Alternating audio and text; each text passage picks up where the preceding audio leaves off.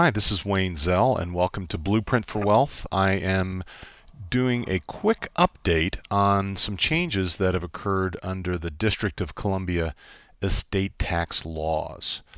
Now, we know that the federal estate tax exemption has been raised to $5 million purportedly on a permanent basis. We don't know that for a fact because Congress can change its mind at any time, but back in 2013, they raised the federal tax exemption for estate taxes to $5 million. And it's been indexed for inflation all the way up to $5,430,000. Most Americans are exempt from the federal estate tax. So, for example, in Maryland, up until recently, the exemption was $1 million per person. That has changed because Maryland enacted a new tax law that gradually increases the estate tax exemption in Maryland so that it matches the federal estate tax exemption. So by 2019, they will be one and the same. The District of Columbia until recently also had frozen its exemption at $1 million, but D.C. recently enacted the Tax Revision Commission Implementation Amendment Act of 2014, and it became law on February 26, 2015, and it makes several changes to D.C. estate tax law. As you know, D.C. imposes a local estate tax on the taxable estate of its residents, and it also taxes assets that are located in D.C., such as real estate or tangible personal property of non-residents. So if you're a Virginia or a Maryland resident and you own a piece of real estate in the district, you will be subject to D.C. estate tax on that real estate. The exemption, as I mentioned, is $1 million, and it has not increased since 2003.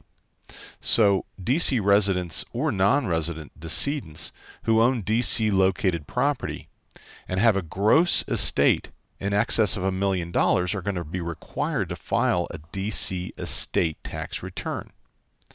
The current D.C. tax uses a graduated tax rate of essentially 21 brackets that range from 0% all the way up to 16% for amounts that are in excess of $10,400,000.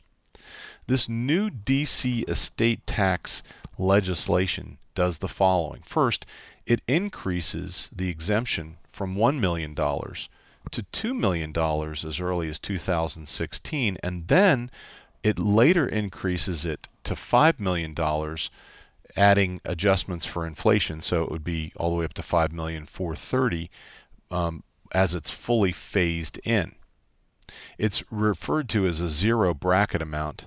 Under federal law, it's referred to as the applicable exclusion amount, but this zero bracket amount is the exemption. Now, it's misleading to think that this exemption is already in play. The promise that D.C. makes to its residents and non-residents for an increased estate tax exemption is subject to D.C.'s ability to raise sufficient revenue to support this quote-unquote tax cut. There are about 17 different tax reforms that the Act proposes that will be phased in to the D.C. tax system when there is sufficient revenue to support these tax cuts.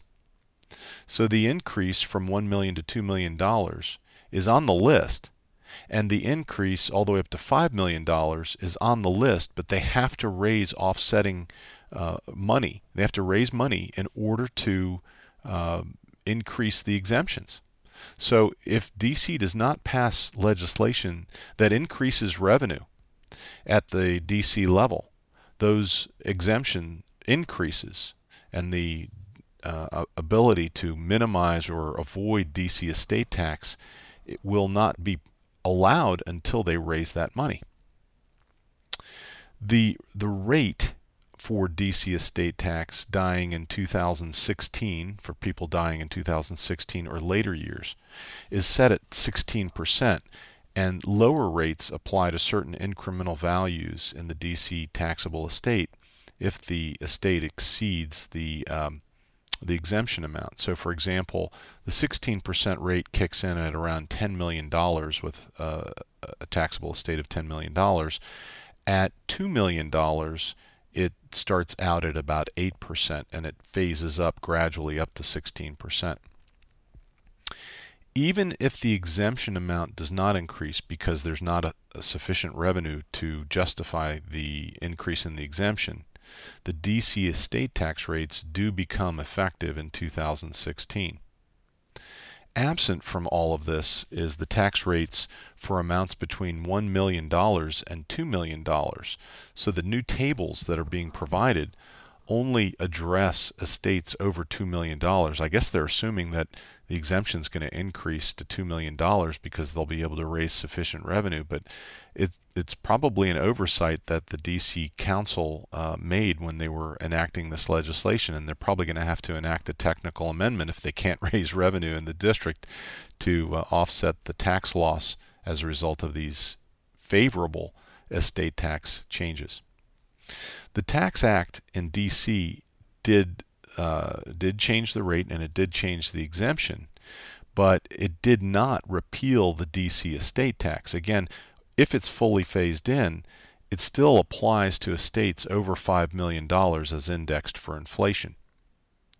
And so when you take the federal estate tax of 40% and the DC maximum estate tax of 16%, you can deduct the effects of the DC estate tax on the federal return. If you've got an estate over $10 million, the maximum federal and DC rate will approach 50%. Importantly, federal law in 2013 allowed for a surviving spouse to use the unused tax exemption of the decedent spouse, the first one to die. It's known as portability. DC in its legislation did not enact a portability of the DC estate tax exemption. So while you can carry forward the unused federal exemption, you're not allowed to do that for DC purposes, which means that there's still planning that needs to be done during the life of the spouses to minimize tax on the death of the first spouse and also to maximize the use of exemptions. So the bottom line is that every DC resident or DC non-resident who owns significant assets in DC, such as real estate and personal property, needs to revisit their estate plans to make sure that this new change is accounted for in their estate planning documents, in their trusts or in their wills. DC residents who have estates, say, between $1 million and $5 million should not rely on estate tax in relief in the near future only because the exemptions have not been increased and will not be increased unless and until the DC government is able to raise offsetting revenue.